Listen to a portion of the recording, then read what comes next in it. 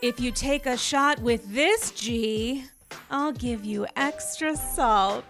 Oh, I like that. It didn't make any sense. No, I love it. It didn't make any sense. I'm going to go with my tried and true that Please. I came up with on this podcast earlier and that I use at my live show for virtual reality, but it is my jawline and my tan may be fake, but I always keep it real. Oh my God. Listen, it is a standard classic tagline, and I feel like this is going to be a classic fabulous episode. You guys, it's Andy's Girls. It's episode I don't know.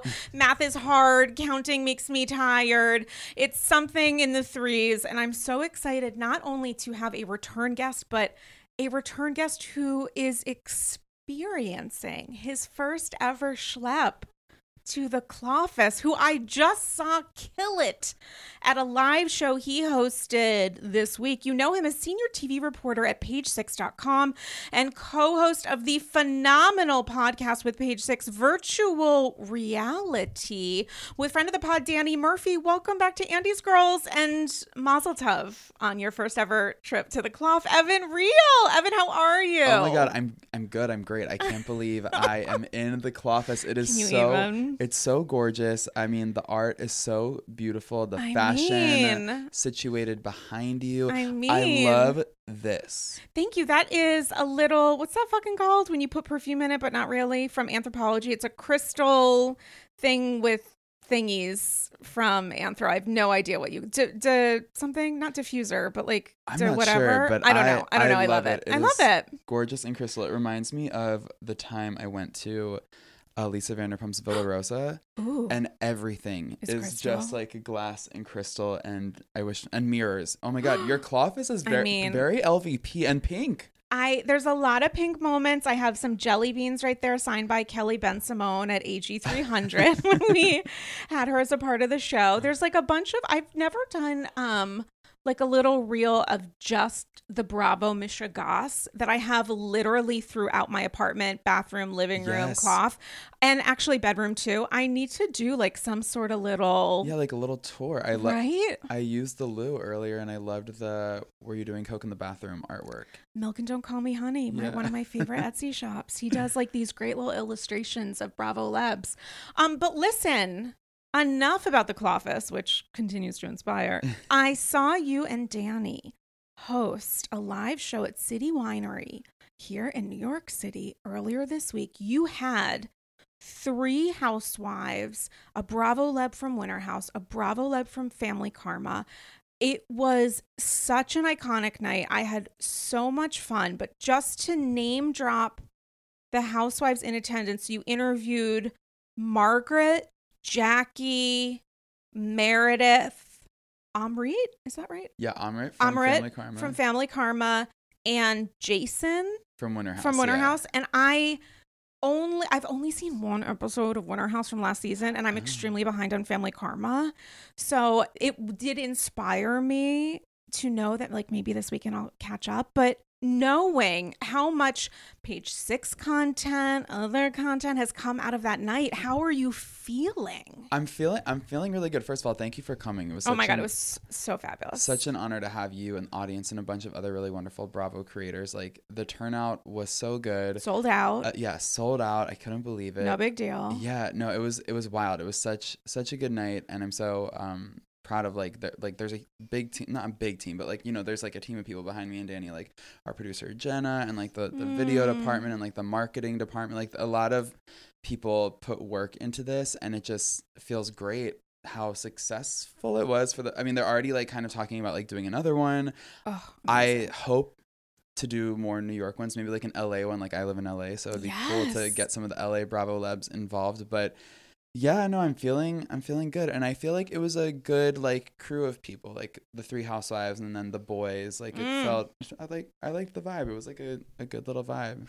And there were so many headlines that came out of that night. Yeah. What was your kind of like biggest shock, happiest, gleeful moment when someone said something or did something or was asked something? I mean, we were playing a game called Law and Disorder where former attorney Jackie had to defend Bravo celebrities in different situations. Right. And she had to defend Sonia for creating Tipsy Girl, which was like a copycat brand of Skinny Cheater Girl. brand. Yeah, and she ended up going off on Bethany. Obviously, Jackie's been so open about her struggles with her eating disorder, and so she sort of like spoke her mind and said, "Fuck you, Bethany, for marketing Skinny."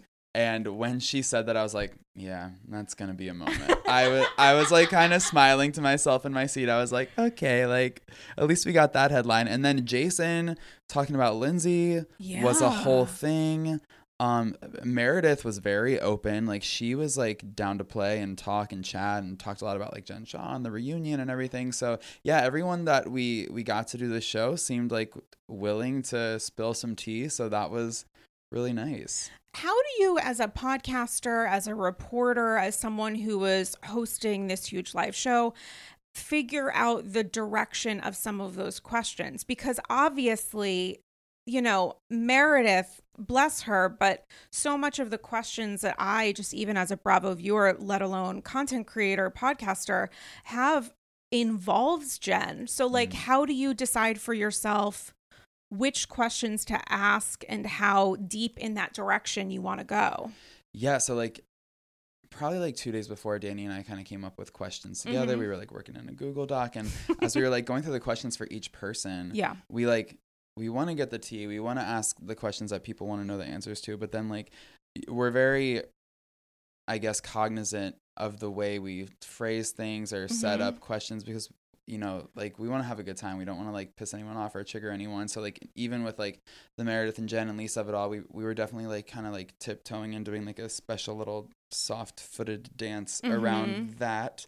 And then even with like Jason and Lindsay questions, that was tough because that was like blowing up over the weekend as we were like writing our questions, because it involves like the way that Lindsay shared their miscarriage story. So it's like really it's tough because like we're doing like really a fun sensitive live show, and then it's like there's miscarriages. Right. So yeah, I don't know. It is a fine line you have to like figure out with like asking the questions, but then like also not, I don't know, offending anyone. And I felt really, really grateful after the show. Jason came up to me and Danny and was like, that was great. That was wonderful. Like the fans were a little tough, but he felt like he was in a safe space with us, which is, I want everyone to feel like they're, in a safe space when they come on virtual reality. I mean, and, you think about that and compare it to BravoCon. There is a little bit of a connection there where you might be sitting on stage with a Bravo Leb who, it's like gird your loins, Devil Wears Prada style, where this person understands there's going to be shit coming at them, typically during the Q&A when people really let loose. What was that experience like hosting the Jersey well, half of the Jersey panel, knowing that I would think the people on stage are looking at you at a certain point to like help them navigate, or maybe not at all. Yeah, well, I have relationships with Melissa, Jackie, and Margaret, so I think that they know that like I'm a nice guy, and if like anything crazy happened, they know that I would like step in and help.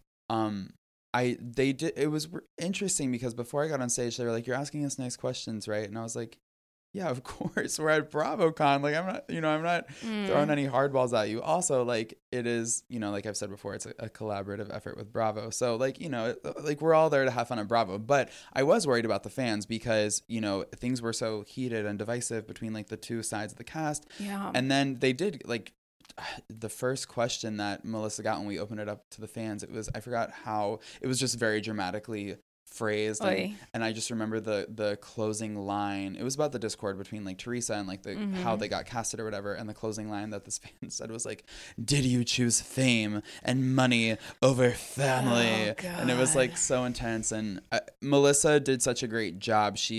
It seemed like she was ready for it. She like gave her answer, and then Melissa was like so eloquent and like explained basically like, look, like every girl who joined the show like was given an opportunity. Why wouldn't you take it, et cetera, et cetera. Joe, on the other hand, got activated, stood up, and started like playing to the crowd. Kind of like giving this like speech, and a lot of analogies were used. Jackie Goldschneider, I'm sure, really loved it. There was a lot of analogies used about like like building and construction and I don't know. Anyways, they did seem a little ready for that, but I always think about my first BravoCon. I've talked about this before, but Gibson Johns, he moderated a housewife to housewife panel, and Emily Simpson was on the panel, and Shane was kind of looking like a D-bag. He was getting the D-bag edit on that season of Orange County. Uh-oh. And there was like a group of people in the front who were like saying like really mean things. They were like shouting mean things about Shane. And Gibson like immediately stepped in to stop it and was like, this is not what we're doing here. And I always think about that moment, and like if that ever happens, I always just want to like channel my inner Gibson and step in and like not let it happen, because like a housewife doesn't like sit on stage with you to be attacked. Like, yeah, she's there to like answer some tough questions maybe, but like not get attacked by the fans. And like, why did you show up and to attack this person? I don't know. Well, it felt like playing the role of housewife. Certainly, I thought maybe more so in 2019 than 2022, but that could be 100% wrong. But I remember a moment in 2019 at the Orange County panel where were you there for that? Where someone raised their hand and they're like, Emily, the results of the bar came out. Do you want to know if Shane passed? Like, they had come out that day, and the look of shock on her face. And I forget who I was sitting next to. It might have been Tracy Morrissey. And we did this at a couple panels, but we both immediately started shouting like, no, like that's so rude. And about somebody's life isn't the drama on the show enough, plus what they give us by doing media interviews, by experiencing their life in real time. Like, you meld these universes together, but to apply that shock factor, obviously, I mean, the like answer at the end of that was like, he probably didn't. So like going through that process and watching Emily in real time try to navigate, how do I respond to this? And I'm also really embarrassed it's, there's the idea of going to these panels, conventions, and feeling like you're a part of the community. And then there's going to these panels and conventions and trying to play the role. And there has to be a gray area in the middle of that, Yeah. And I also think like a lot of times fans are just kind of like looking for their moment, which is, I mean, I understand like you made the effort to like buy a ticket and be there, and like you are probably trying to like channel your inner housewife. Like, I don't know if you were at I don't think it was the Potomac panel, but there was a panel this year that Ashley Darby participated in. And yes, I was there for that. I know exactly what you're talking about. With Giselle. Like, with Garcelle. Yeah. And the guy was like, I'm the one who's been sleeping with Michael. Yeah. And I was there for that. I was not there for that, but I heard about it. And she responded pretty well, right? Like, she said something along the lines of like, this is no longer my business. And then someone asked about it, I think at a Q&A during maybe Watch What Happens. And she was like, it was a nothing burger. Like they said later, or someone told her later, it was just a ploy for attention. But that guy got a lot of attention, he did. Which is unfortunate. And it's also like, the response of this is no longer my concern is an interesting one, because when you think of the disillusion of marriages and relationships when they happen in real time and sometimes caught by cameras, how long do you have to respond for an estranged spouse's poor behavior, which I think we're going to see. I mean, we're most assuredly going to see on Miami. The first couple episodes dropped today. I had a chance to watch the first. What did you think? I thought it was incredibly strong. Actually, Gibson was the last guest on AG. We recorded in the cloth, and he had already seen the first like 3 or 4 episodes, and he was like, it's my favorite franchise right now. And I had that in the back of my head when I was watching, and I was like, oh my God, this is exactly the energy that I want. Like, Larsa Pippen right now is giving me, she is an anti-hero. She is there. She says things where you're like, okay, is this like a little bit of a wink because of like camera time lessons you've learned from Kim? But also like she can be really sharp and a dick in response to things, which I fucking love. Like, and the Lisa of it all, when it comes to Lisa and Lenny, for this to break down 3 weeks into filming, do you think she had, in watching the premiere, do you think she had any idea of what was to come? I mean, I feel like people, women in particular, have that like gut instinct. And so when you watch Lisa back on, and within the first 4 episodes, she's talking about like, Lenny and I have been through ups and downs, and right now we're in an up, and it's like, girl, you are absolutely not in an up. So I feel like she was, I don't know, overcompensating for like a gut feeling that she felt that like things weren't good. I feel like probably if she like dug deep, she knew, especially with like him getting super fit, and like that seemed to be like a red flag. Like, I don't know. She probably knew something was off. Maybe she didn't know that he was like in a full-fledged affair with a 27-year-old model. I feel just so bad for her. But honestly, like, good for her that she got out of it. Like, I mean, it's the blessing in disguise. Like, now we know what kind of guy Lenny is. I just feel really embarrassed for myself because I used to thirst over Lenny. Ew, why? I don't know. I thought he was cute. No, never, ever. I know. I'm really embarrassed. I don't think he's cute at all anymore. And he doesn't have a cute personality. It's not like you could be like, well, he looks like whatever. And so like, would I be attracted to him otherwise? But he's like so funny, so quick, so smart. He's always been since day one, he's been a dick. Yeah, I know. That's a problem for me. And I gotta let go of my Lenny crush. Lisa has let go of her Lenny crush. You can be on this journey with Lisa together. Yeah. You guys can support each other, which Exactly. I think is really important. Yeah, I think that's really great. I love Lisa Hochstein so much. I just think she is the best. She's so nice. She's so kind. I don't know if you've ever met her in person. I haven't. I don't know that I've ever interacted with her. Do you know, actually, now that you say that, I've never met her in person, but I've interviewed her like over Zoom and over the phone multiple times, and she just is so sweet and always sweet in the DMs and just like so kind and wonderful. And I don't know, I really, really appreciate her, and her kids are like the cutest children on the planet. I don't know. I always want to see her win. Yeah, there's something about this. It's not only the fact that it's obviously public because they're both public figures, but it's the fact that it's unfolding in front of cameras, where if you have decided for yourself, which I think she did, excuse me, last season as well, if you've decided for yourself that you're going to present a united front, but you're the only one standing, what happens when it all falls apart and you have to figure out what it is that you're going to be sharing with everyone? Like, I don't know that she has the capacity to make that decision because I think she's in spiritual triage. Yeah, I interviewed several of the Miami girls ahead of the premiere, and Dr. Nicole told me about the moment that Lisa kind of breaks the news to the girls. They went on a cast trip, a birthday trip for Alexia to the Keys. Nicole's fiance flew them out on the PJ. Ooh. And Lisa was like an hour and a half late for the PJ flight.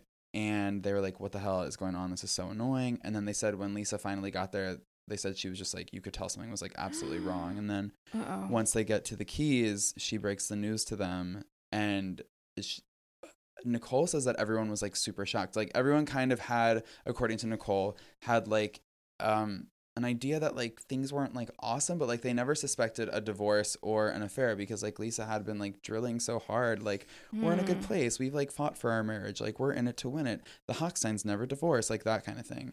And then she was like, yeah, like we're splitting, plus he is in a relationship with this Katerina chick.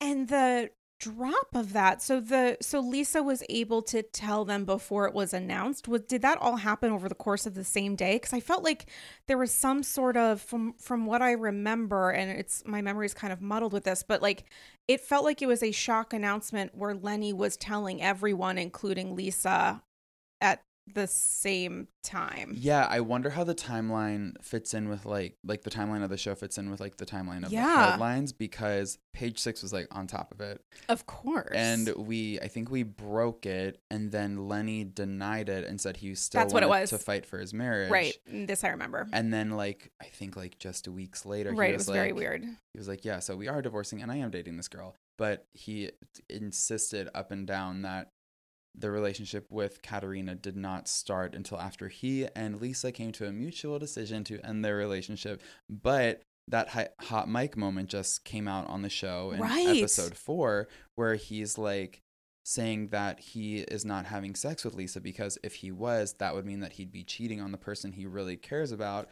So looks like the relationship with this Katerina girl started when he was still married. Obvious, of course. I mean, come on, like. Okay, that hot mic moment I have not yet seen. Oh, it's like, it is so devastating. And he's like talking to a friend in like the kitchen. The camera like goes away, and then like Lenny and the friend are still mic'd up, but they're like whispering. And it's like, I think the camera guy's like looking at us, like it was weird. And then Logan, the son, apparently is right in front of them, and the friend, this guy named Vinny or Vito or something, Okay. he's like, do you think Logan can hear us? And then Lenny's like, no, he can't hear us, he's playing his video games. It's like very, very fucked up. It's fucked up. And like Vinny, Vito, I can't remember what it was called. V is like Miami Italiano. That's how I'm gonna think of it. He's like, I hope that you guys stick together, because Vinny, Vito, he apparently is newly single, and so that's why he was talking to Lenny about it. Oh. And then Lenny's like, I think I'm gonna be single soon too. And then Vinny Vito is like, I hope you guys stay together. And Lenny says, I don't.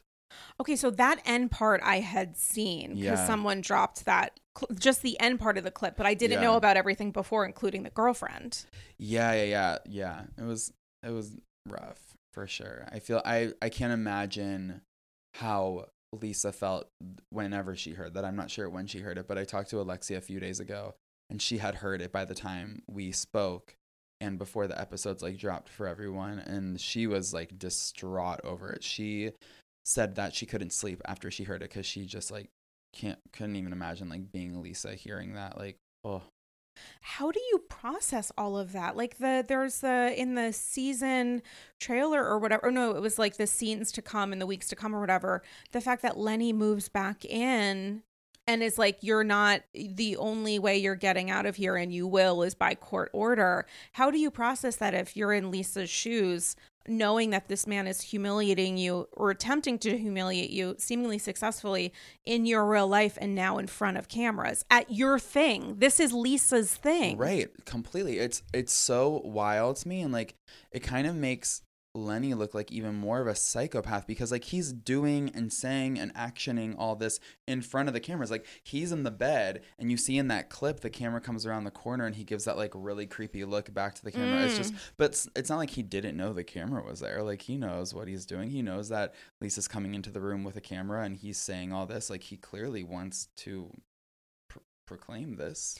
It's the worst kind of zero fucks, and I do think that there are echoes here, not necessarily in personalities or in behavior, but about the drama surrounding Bethany and Jason's divorce, like, which we didn't really, we saw all of the glimpses and all of the hints that these people were in a place that they might not be able to recover from on her spinoff, but when it came to everything else that we saw about Jason refusing to leave and like filing or being able to have like residency in the apartment and whatever else happened, we definitely did not see those moments on TV. We heard Bethany's reaction, especially when she came back to New York, but like, we are now seeing a version of this play out in Miami, which is very unexpected. Totally. Oh my God. I haven't thought about Bethany ever after, or Bethany getting married in so long. And I did a rewatch, I think in like 2015 or 2016. And I forgot how terrible their relationship was prior. Oh my God, it's so dark. It was so dark. So bad. And it was really hard to watch. It was, and it does make a person think of like the idea of when you are fighting for a marriage, are you fighting for when you are going through extremely difficult ups and downs with someone you are committed to, albeit a partnership, a marriage, whatever it is, at what point, what is the process of stopping the fight? You know, like the fight to keep us together. Right. Where the tension and explosiveness that is maybe a reaction to trying to like get through this becomes the way that you look at each other, you know? Yeah, I know. I wonder if we'll like get that moment with Lenny and Lisa. I mean, I look at the moment where she's like flipping out and losing her shit about the idea that other people are talking about her house having a mortgage, which I don't totally know that she even understood what they were saying at that point. Like I genuinely like not even like I just, the way that I think it was like Alexia responded in a confessional where she was like, I don't know that Lisa knows what a mortgage is. Like, it's not a big deal to have a mortgage. It doesn't mean that you don't have ownership. wealth. But do you think Lisa's response in any way was because the idea of her house as this showpiece is also a symbol of her marriage?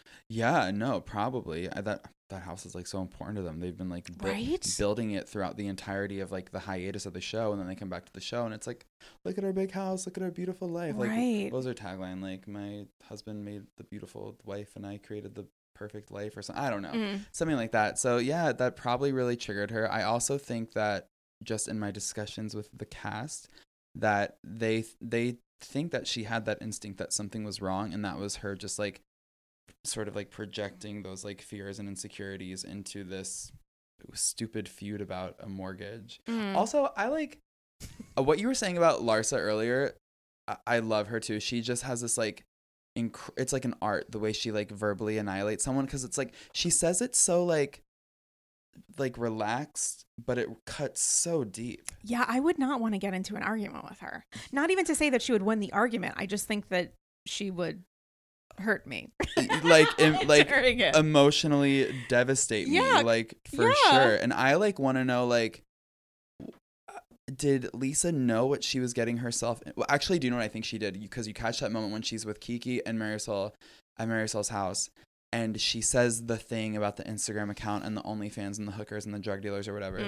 And she immediately is like, this is going to be used against me. Right. I can't believe I said this. It's like that was a weird like break the fourth wall moment for her. Yeah, and I think it happened. We saw it happen on Miami in the premiere episode, and we saw it happen on Potomac this week when Ashley is like dropping information about shit that Candace said about Karen right after Candace's Instagram live stuff had been, used in such a public display. Yeah.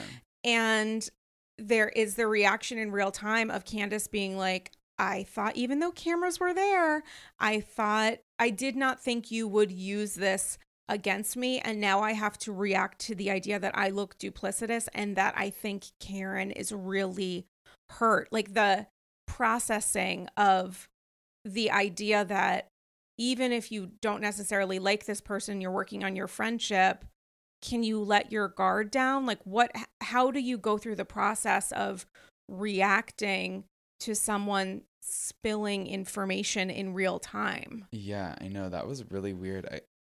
I couldn't believe it when Robin set that speaker on the table. Robin. Well, Danny and I chatted with Candace this morning, and my question for Candace was like, look, Robin was the only one who supported Chris, really, like vocally, like full-throated with her entire chest, like supported Chris, like even despite her Green-Eyed Bandit alliance and Giselle being the instigator of this drama, she was still like, I don't think that's Chris's style, like that's not him. And I asked Candace, I was like, watching the season back and seeing how much she was like pro Chris in this situation, did it like maybe recontextualize her decision to put that speaker on the table? Because I think maybe she feels like she had gone so hard for you and Chris, and then she felt like you had grouped her in with those hoes. Definitely. But classic Candace, she was like, no, she can use context clues. She knows that I wasn't talking about her, and to like put that speaker on the table was like the ultimate betrayal. I was like, oh, okay.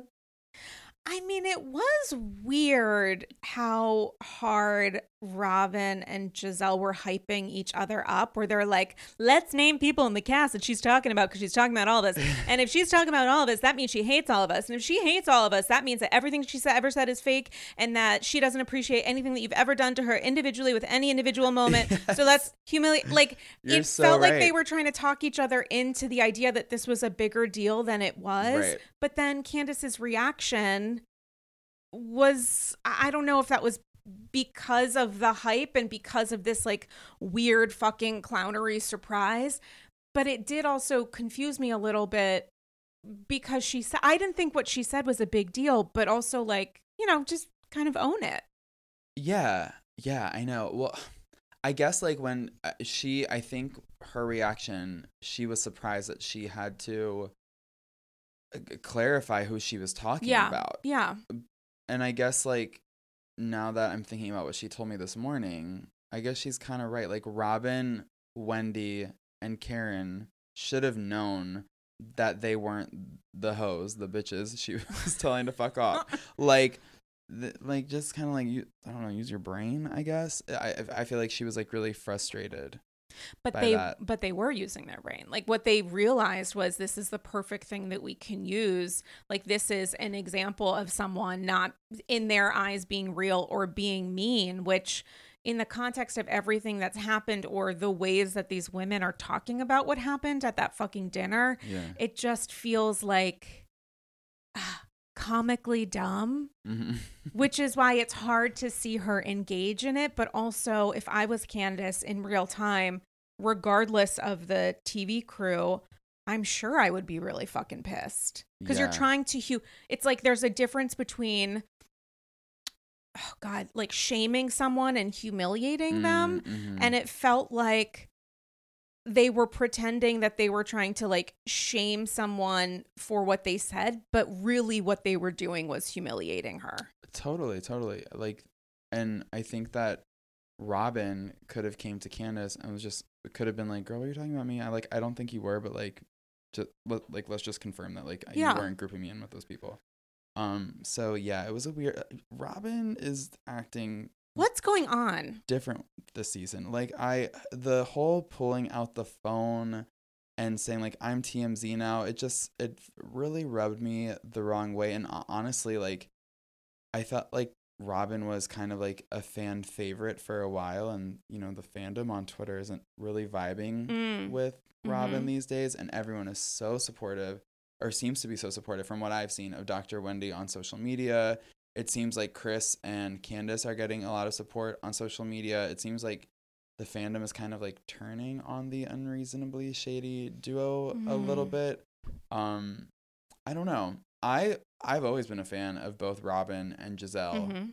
But I'm kind of looking sideways at Robin this season. And it was kind of like annoying though when she was talking about the Wendy versus Mia, because like Robin hasn't ever been like particularly like super team Mia, and then she kind of just explained it in a confessional like, yeah, I'm team Mia because I hate Wendy so much, which I don't know, that just like felt so ick to me. Ciao, AGs. I am speaking to you right now from Rome, Italy, where I am having a little bit of a European adventure. While I love the city and have had so many unique experiences to historical sites, the Vatican, we went to the Pantheon earlier today, there was a little bit of a hiccup in the apartment that we're staying in. And while I really enjoyed getting to know Fabrizio, the owner of the flat, there was a little bit of a language barrier because I unfortunately do not speak any Italian, even though I have watched The Sopranos all the way through at least 3 times. And this is where Rosetta Stone comes in. What would have helped me enormously in traveling abroad would have been brushing up, also known as entirely learning, the language of Italian. It could have broken down barriers in conversation with Fabrizio, and I also think speaking the language of the place that you're in is a sign of respect to the locals. It's also the ability to fully immerse yourself in the experience. And me not knowing any Italian, apologies to my grandpa Reno, who did make pizza from scratch, it would have been an incredible and even more incredible, memorable experience. Rosetta Stone is the trusted expert for 30 years with millions of users and 25 languages offered, including Spanish, French, Italian, that's right, German, Chinese, and even more. Rosetta Stone immerses you in so many ways. There are no English translations, so you can really learn, listen, and think in that language you want to learn. It's designed for long-term retention, which is especially helpful for me because while this is my first trip to Italy, I really truly hope it won't be my last. The lifetime membership that Rosetta Stone offers has all 25 languages for any and all trips and language needs in life. That's lifetime access to all 25 language courses that Rosetta Stone offers for 50% off. Don't put off learning that language. There's no better time than right now to get started. For a very limited time, AGs can get Rosetta Stone's lifetime membership for 50% off. Visit rosettastone.com/today. That's 50% off unlimited access to 25 language courses for the rest of your life. Redeem your 50% off at rosettastone.com/today today. Ciao. Hey, AGs, are you ready to add a touch of luxury to your home, just like the Real Housewives?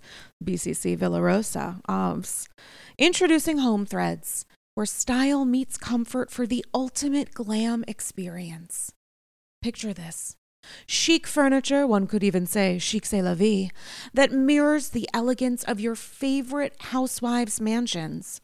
With exclusive designer collections and a curated selection, HomeThreads.com has everything you need to make your space as fabulous as the housewives themselves, and always at the best value.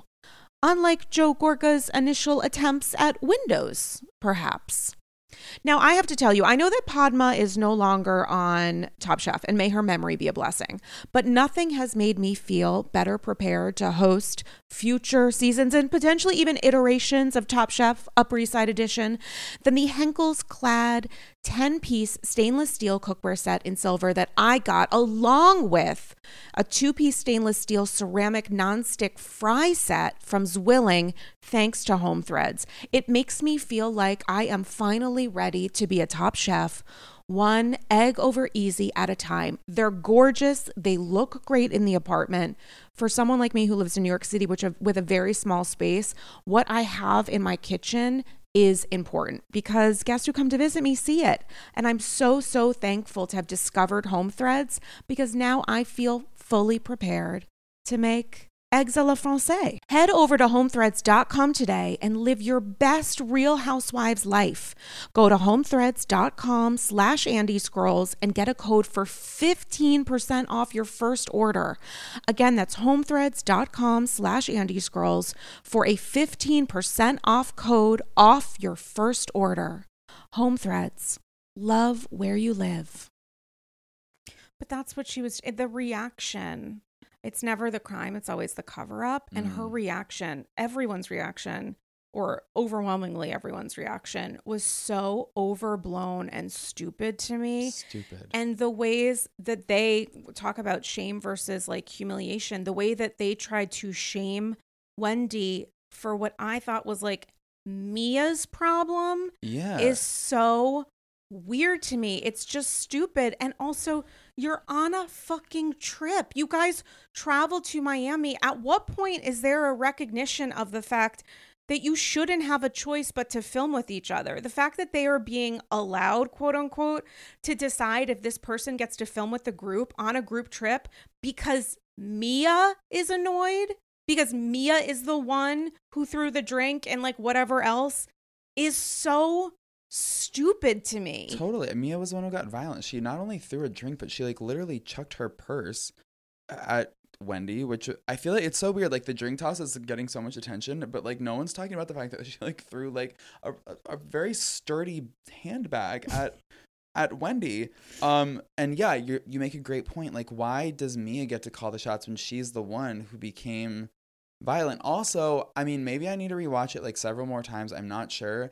But like, I don't think what Wendy supposedly said about Mia's husband was that insane. I think basically Wendy was just saying like, I don't need to let a man know where I am at all times, whether it's Peter, whether it's my husband. Like, I don't care. Like, maybe if that's how you and G roll, that's fine, but that's not me. I don't think that was like the wildest thing. And I definitely don't think that it deserved a drink toss. I mean, Mia has apologized for the drink toss. She said that she regrets it, of course. I mean, of course. In a tweet that she like proceeded by not taking responsibility. And then everybody was like, wow, look at how mature Mia is because of her follow-up. And it's like, okay, did you see part one? Like that was a two-parter. And also, who cares if she's taking responsibility because she's getting pushback on social media? She didn't acknowledge in real time the lightest possible lift, which is Wendy being like, Mia, I'm sorry. For her to pretend that apology wasn't for me, it's like it was directed at you and done in a group setting, which is a lot to do when you know, as Dr. Wendy does, that like most of these people don't like you. So for Dr. Wendy to do that and at least be like, I am going to take responsibility for my part in this, and then to pretend that she didn't just say those things directly about you, you know, because you weren't like allowing her to look at you in the eye or something. It's really dumb. It's like, it's so fucking dumb that I hate to say this because like I have felt like a little weird about Dr. Wendy, but like all of a sudden my memory washes away. I can only think about this interaction moving forward, even though I've been critical about her, and I think deservedly so, because I just think this whole thing is so fucking obnoxious. Yeah. I mean, Dr. Wendy even said at the table, like, this is for Mia. Like, she said. She literally was like, I'm going to address this card to you. Dear Mia, care of shitty house that you arranged on this bullshit trip that we're pretending you hosted, Miami, Florida, zip code, 00. Like, dear Mia, I am sorry for my part in you throwing a drink at me and then an accessory that, like, I would love to see what that actually was.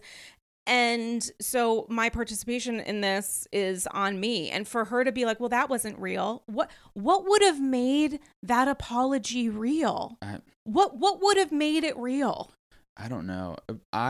With Mia, I liked her first season. I'm always rooting for the underdog when everyone's ganging up on one girl. Like every circus needs a clown. Or that. Yes, I'm always rooting for the underdog, sometimes the clown. And I was rooting for her first season. And this season I like came into it like, okay, like I hope like Mia has like a wonderful sophomore season. But it's not working out for her. Like her actions I do not love. And the addition of Jacqueline, oh my God, what is that? Like, it's so bad. And not because Jacqueline's not a great person. I don't really know much about her. We don't know anything about her. All I know is that she speaks too much for Mia and that Mia's fucking rude to her. And it's just like, it's a weird dynamic that I don't need to see. But the thing about Mia, like why I brought up that I was like rooting for her and I hope that things worked out for her. An interesting observation that I had at the Potomac panel during BravoCon is like, no one on that cast was like fucking with her.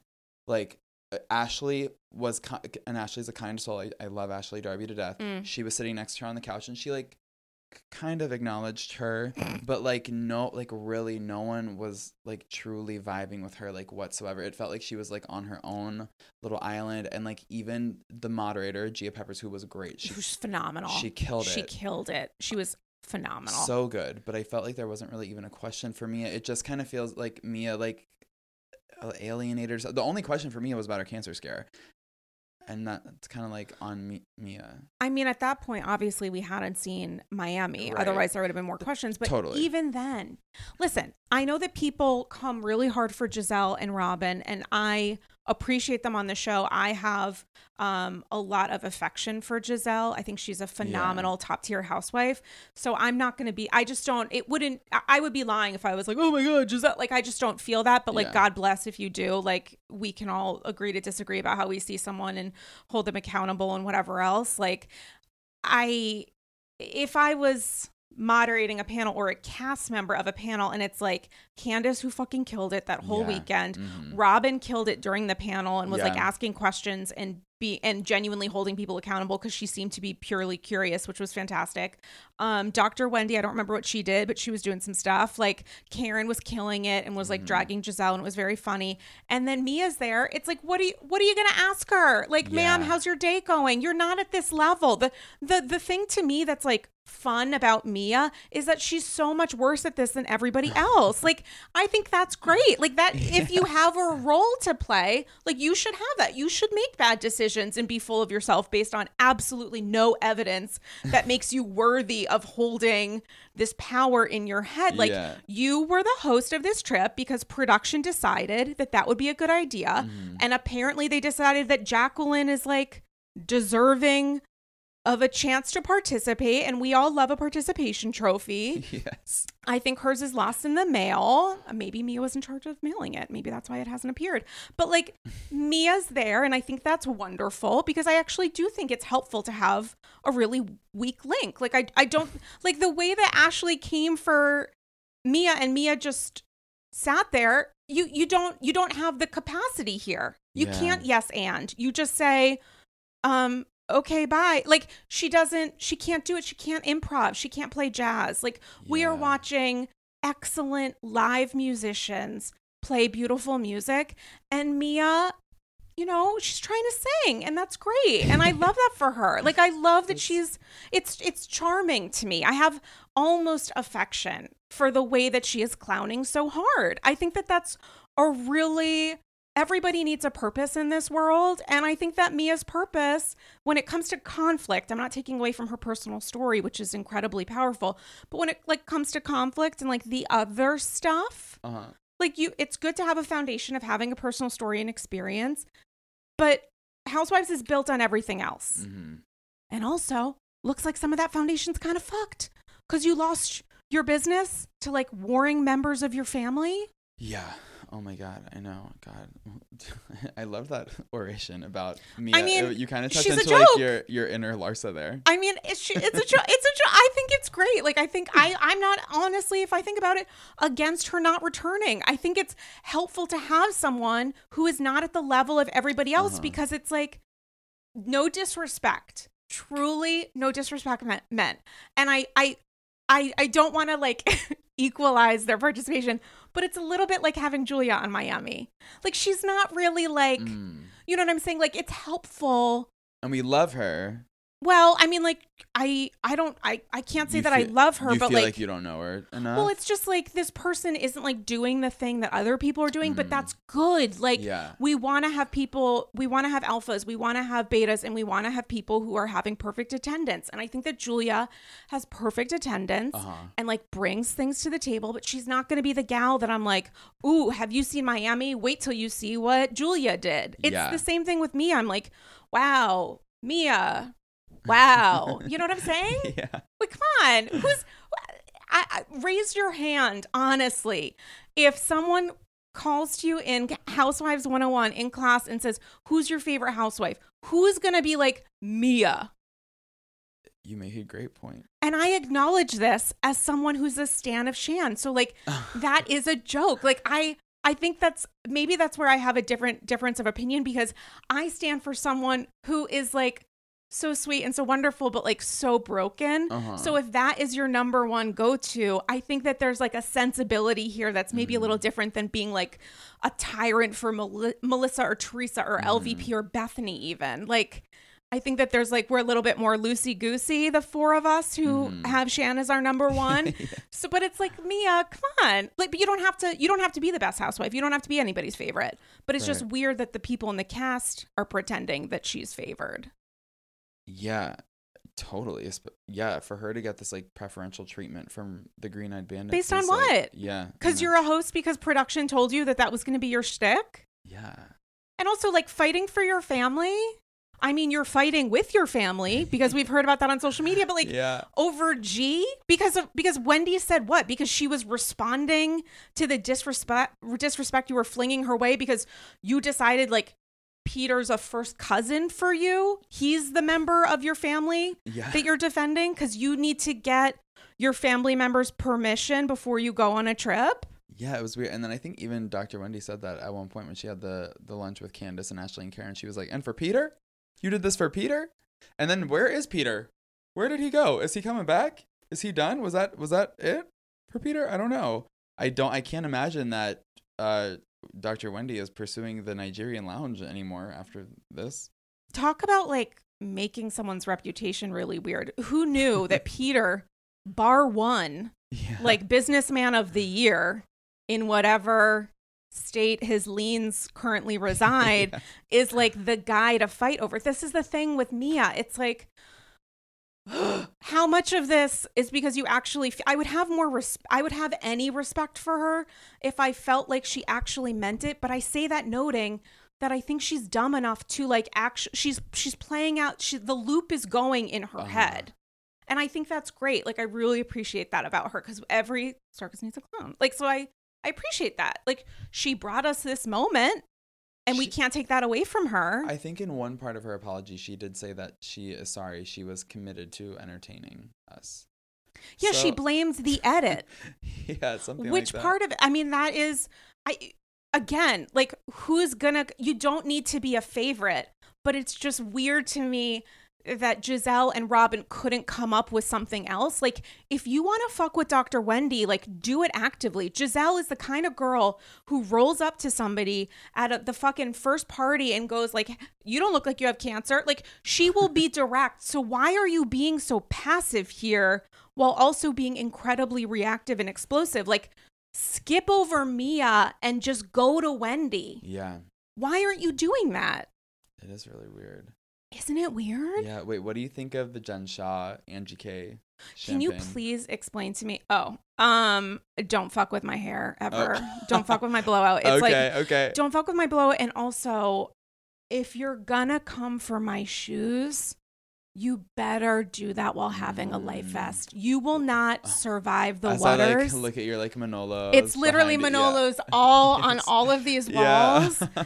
But you don't touch my things. Like, if you want to disrespect, she probably is. I mean, it's probably because so much of Jen's wardrobe was purchased with stolen funds. Obviously, she doesn't get it. She doesn't get it because she did work hard. She's a very hard worker, which is why her fraud lasted for so long. And good for you, Caduce. But I think because she was using other people's money to finance her luxury lifestyle. She doesn't understand that that $1,500 it doesn't hold the same weight. It doesn't hold the same weight, Yeah. which is you're going to throw, also who's bringing $1,500 on a boat? Make that make sense. Yeah, but right.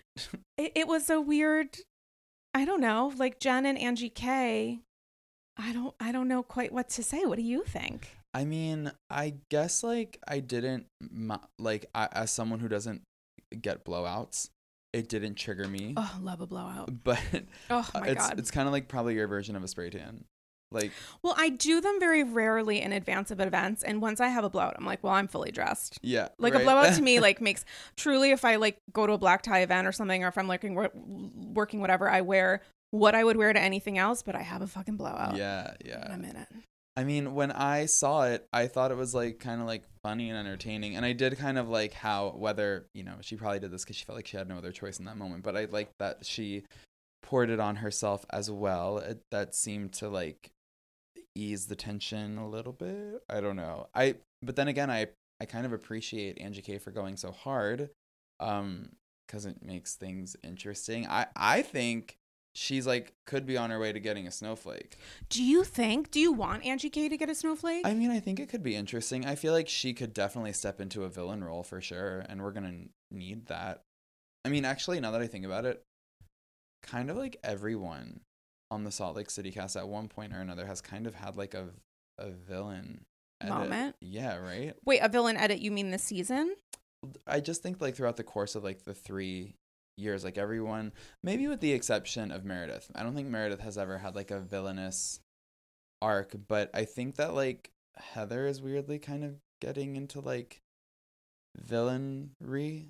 I don't know. I sense that. Not as a person. I just think her role on the show. I don't know. I don't know why I'm sensing that, but I'm feeling a darkness.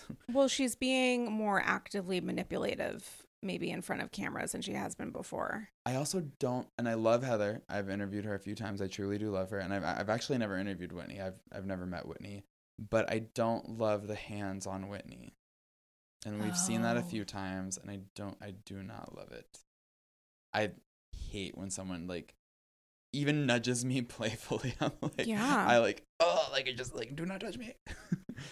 And yet then Heather, on the boat thing, was I'm going to protect Whitney's shoes, which I was honestly surprised by. I mean, love to see it. Love to see it. Yeah. Wasn't entirely successful, but did A for effort. At least she's halfway there. Yeah, right. Yeah. Oh, God. I mean, there was that moment it's always in a Sprinter van, in that Sprinter van car, whatever the fuck they were in, or maybe it was a limo, I forget, where Angie K did say, to or about Jen, I think that she had gotten conned because of not paying, because Jen didn't reimburse her, which I thought was an interesting moment because it was one of the first times that someone actually used language that Jen is hearing in another context. Yeah. Which I thought was a little brave. A little brave and a little genius and a little snowflake worthy, in my opinion. Honestly. Yeah, I don't know how much I care about Angie's personal life, which is that it's usually the added step of being a housewife is that we see more of their life, but we don't really know anything about it. So maybe there's something there. Yeah, it could be interesting. You never know. I don't know. I think she's kind of giving good confessionals, the comment about the necklace, that was good. She doesn't want Southern District of New York to snatch it off her neck. Like, that was good. What did you think of the end of the episode and these women sort of fighting to be Jen's friend or whatever?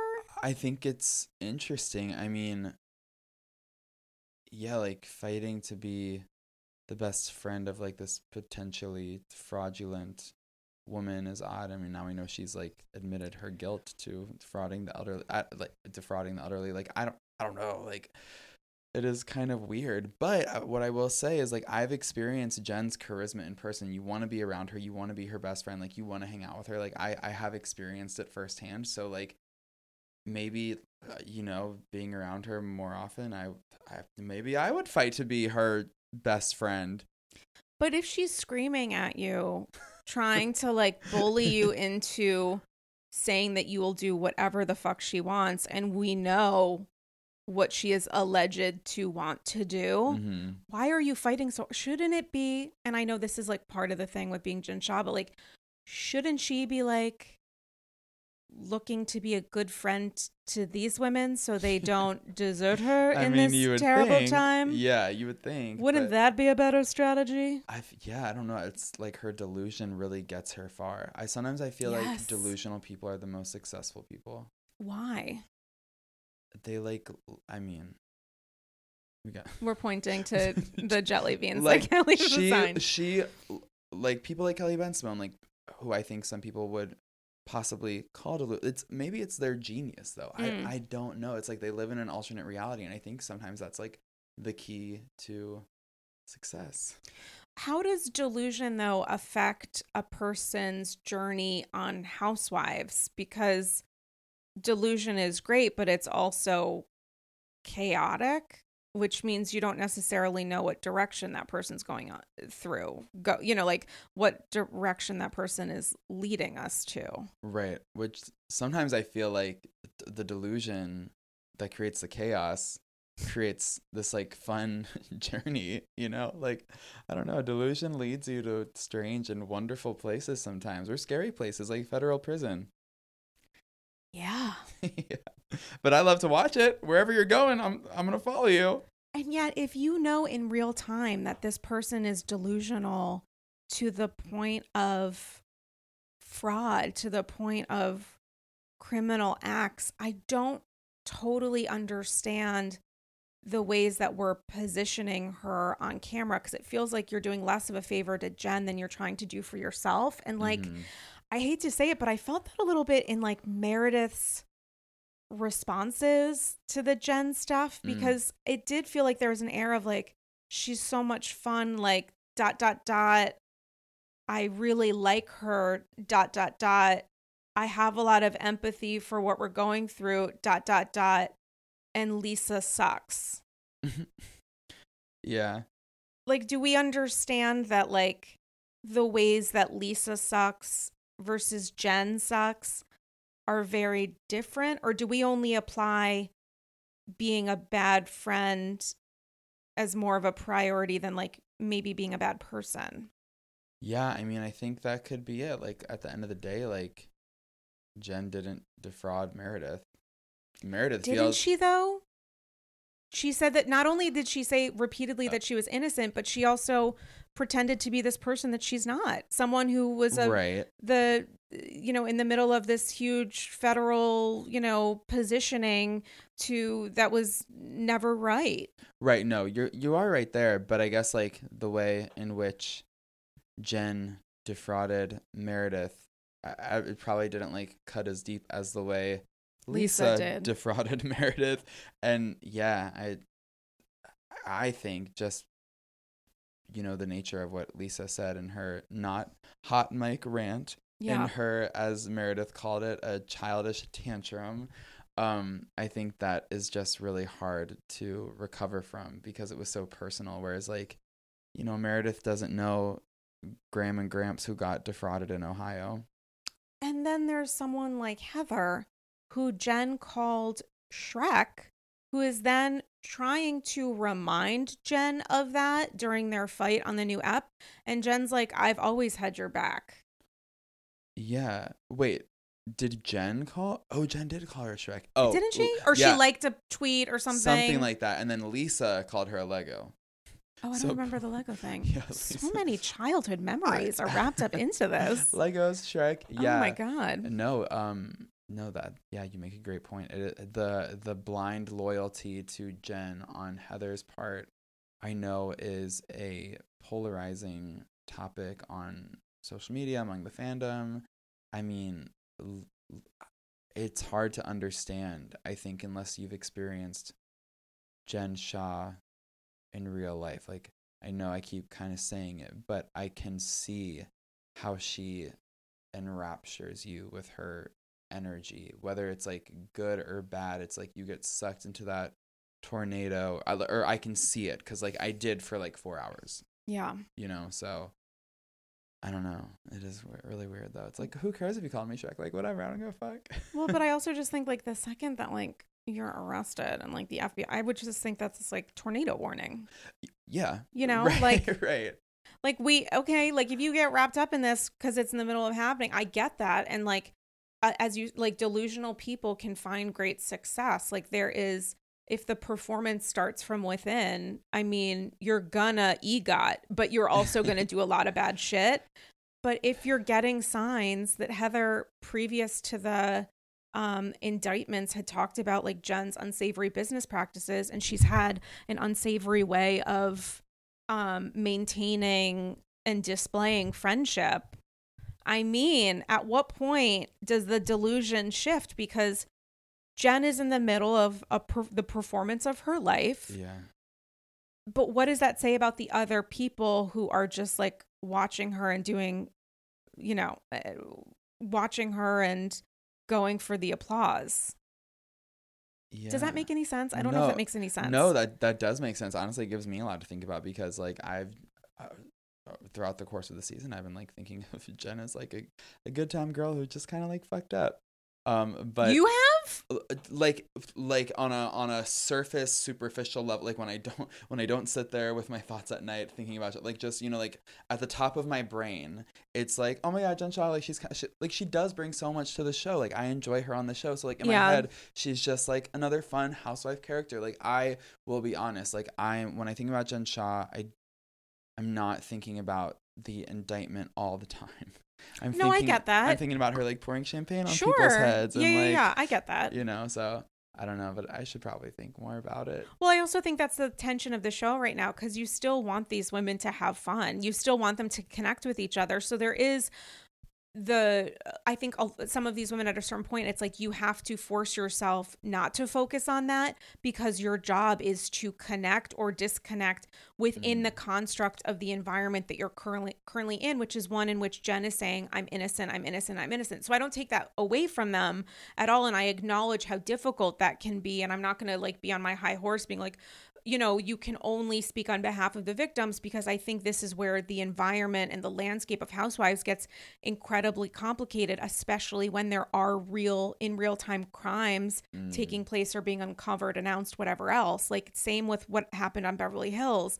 But for me, it's just really interesting to see Meredith and Heather talk so much about their almost like the mutual respect that they share with Jen, because I think that is maybe a way to process what's going on and to communicate the experience of filming Housewives with Jen this season. But I think that they both do consider themselves friends with Jen, and like, does Jen deserve their friendship? You know, like, why are we going so hard in real time and like talking about how great she is and how much fun you have together? Is that because you know she won't be here any longer, like on this show, so it's a lighter lift? Yeah, maybe.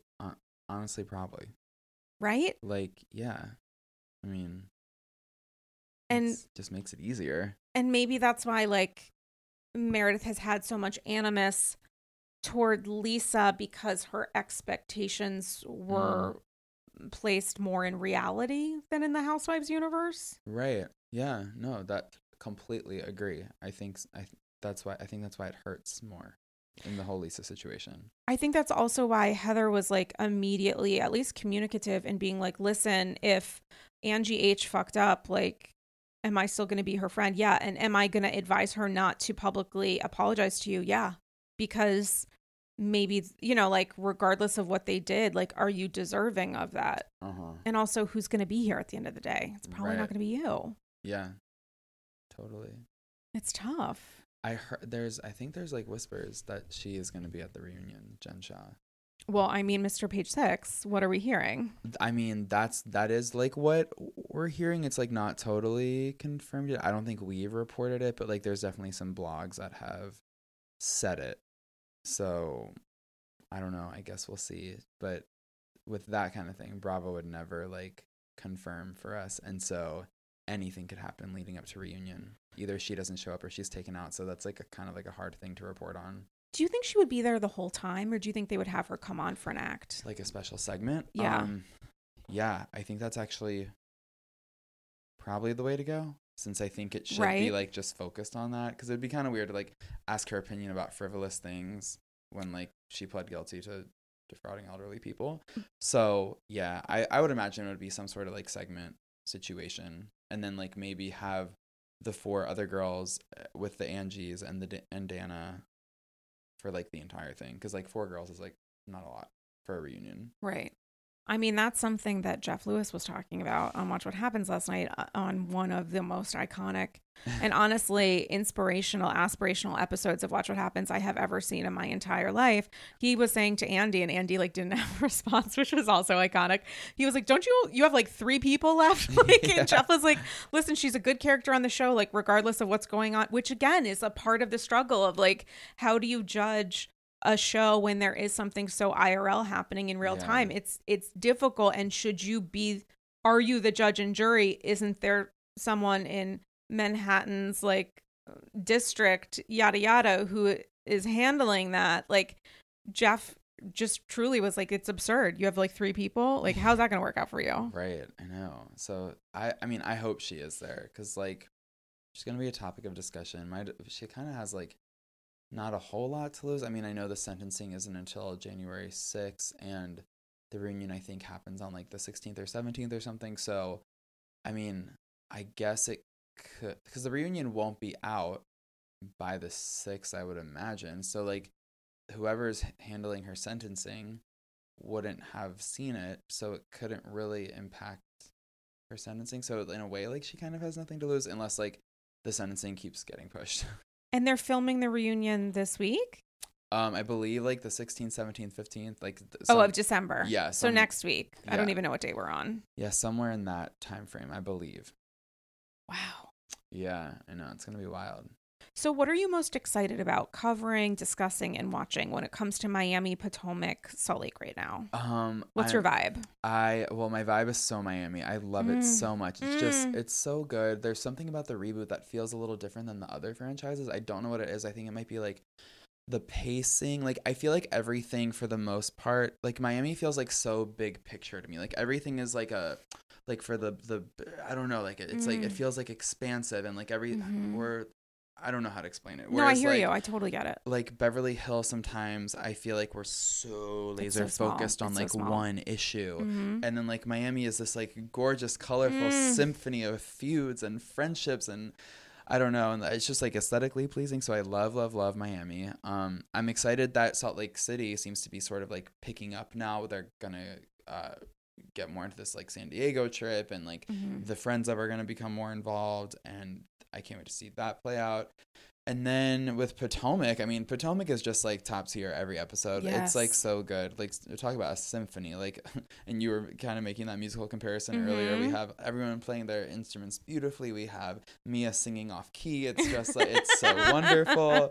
So I can't wait to see more of that. I can't wait to see Trina and Candace film their music video on the show. The little clip in the mid-season trailer just like looked like so expensive and beautiful, and like I can't wait to see that. I live for a pop star housewife, especially someone like Candace who like is like actually a pop star, you know, like she like actually has the talent. So I love that. I mean, Drive Back, you know, like my fun thing when someone comes to the apartment to record is I always play, it's typically Lou, but like I always play some sort of like Housewives jam. But like, I mean, and they're fun. They're fun. Feeling Giovanni. I remember the feeling that I had when I first listened to it. I was like, oh my God.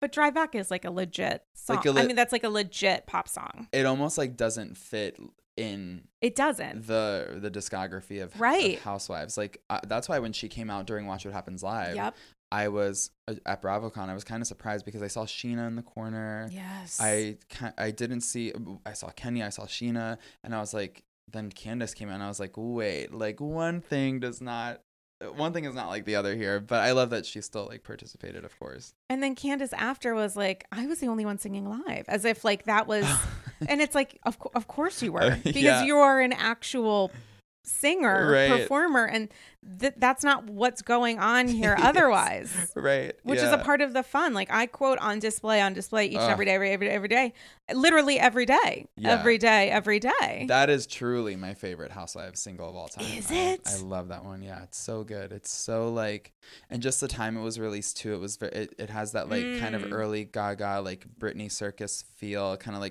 like post blackout. Definitely put Melissa Gorga in that category. Yeah. I'm here for this. Gaga, Britney, Melissa. I hope she's listening to this. Oh my God. Wow. So you like that more than Tardy for the Party? Tardy for the Party is good, but I do prefer On Display.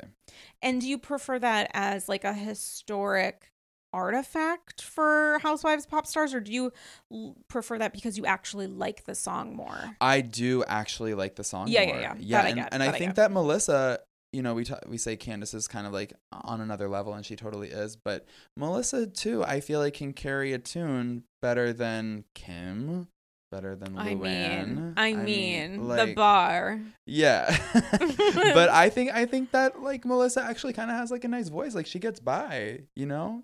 And I'm a big fan of autotune. I love autotune. Do you? I love like extreme autotune also. Like I just love it. You know, like I'm a Kylie, Britney, J-Lo kind of guy. Like you just gotta like give me a performance. I don't really care if you can hit the note.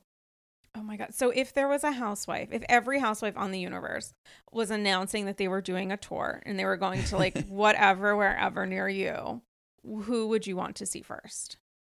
Probably Melissa. You would? I want her to revive her pop career. Look, Candace told me that she's going on tour again, which I love, but that doesn't count. Like that's a different situation. But like I think that like Melissa would be like my dream performance. I have seen Erika Jayne and she was fun. Okay. But since I haven't seen Melissa, I would rather see Melissa at this point. And yeah, or Coffee and Love. Oh actually, my God, Coffee and Love singing that love song with her brother. Oh my God. Now that we're talking about Housewives singles, actually, I think Coffee and Love and On Display kind of tie for my top two favorite. There's just something so joyous. Coffee and Love is your number. No, I love it. I love Coffee and Love. And what is it about Coffee and Love that is so meaningful and joyous to you? Well, I love this journey. I start every day with a Trenta iced coffee from so it's speaking Starbucks, to you. It's speaking to you as a person. Yeah, totally. Yeah. And I just love Ashley Darby so much personally. And I talk about autotune. It is like the perfect little sprinkle of autotune that she uses in that song. And I don't know, it's just like such a feel-good song, and like the lyrics are like so beautifully cheesy. It just doesn't get better. Like when I love to look at those baby blues, or like Judge and Judy's and Bitter Betty's. Oh my God. And then there's also a part where she like, I think she says like something about me and Michael will never stop. Like she literally name drops Michael, which like doesn't really hold up now, but like I still love it. I wonder if she would replace it. Maybe she could do like a Coffee and Love 2.0 and talk about Luke. Maybe the next journey is like tea and bagels or something. Like, you know, like Coffee and Love, tea and bagels. In the next generation. Can I actually ask you one quick question about Ashley before we wrap? Which was what was it? Did it happen on an episode? This is where I get confused, episode versus IRL, but somebody, I think it had to have been Candace, was talking about like, is this divorce even real? Maybe that was in the mid-season whatever, I forget, or it happened on an episode. What do you think about what she's sharing with us about this separation and maybe divorce? Do you feel like it's on the up and up? I think that there like isn't I do think there is a serious intent to separate from Michael. I just think that it's hard to do so because she like entered the relationship when she was so young. I do think that like before Housewives came into her life, like she was very dependent on him, and I just feel like they had this like very specific institution set up, and now she's figuring out how to dismantle it. And I think that she's just like kind of getting through it and figuring out how to do it the best way possible, the most financially beneficial way possible for her. I don't know. I think that it is authentic. I don't think that, like Candace said, she was like panhandling a divorce. I don't think she's panhandling a divorce. I do think that she like obviously wants to move on from Michael, but just wants to do so in the best way. And I think right now what we're seeing on the show, I don't think she's like figured out what that is. I mean, the buying the house under his name, like there are it's weird. It's just weird. I mean, but then again, like it wasn't a typical relationship. So of course the breakup is going to be kind of interesting. Yeah. And also like what happens when it really shifts? We haven't seen that take place yet. And like apparently we're going to see it where he's like kind of like, it seems like he's sort of holding shit over her head and doing all that. So I don't know. I'm just happy she's with Cutie Luke and seemingly thriving. It looks like she's TikToking from a different location. So maybe she got that house after all. I don't know. I wonder what that looks like when it comes to the on camera versus off camera lessons that she's learned. Like, how are we applying that in real time? And also, how are you going to be discussing this when it comes to the reunion? Like, what's happened between now and then? I know. I can't wait. It also makes me think a little bit about Unorthodox, because I watched the second season in one day. It was like, I was exhausted. I don't know why. I just was like, this is the show that I need to watch right now.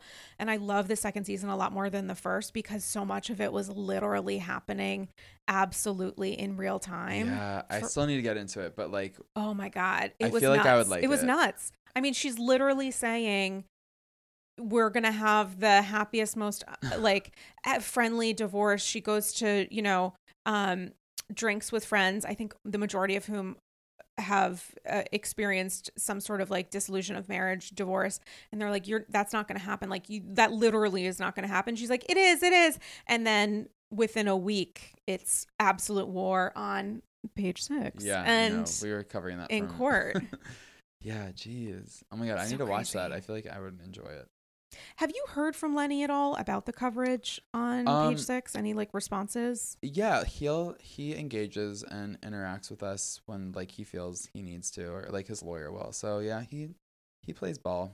Does he want to be in the spotlight still, even if that comes with a connection to Lisa in media circles? I don't know. I can't really tell. I mean, like I know that at one point early on in the relationship, like his girlfriend gave us an interview, and so like they're definitely not shying away from the press. So I guess he still kind of likes it. I mean, look, he's like saying terrible things to Lisa on camera, knowing that you're gonna want to respond. Yeah, so yeah, I think he still likes the press, if I were to guess. That is also the thing that's kind of interesting when it comes to like the ways that some of these former husbands have talked about the Housewives platform and have dismissed it, marginalized it, made fun of it. I'm thinking of Kenya's ex-husband, Mark. I'm thinking of Michael Darby, like the way that they've talked about the show being beneath them, and in doing so, absolutely dragging their spouse at that point because they're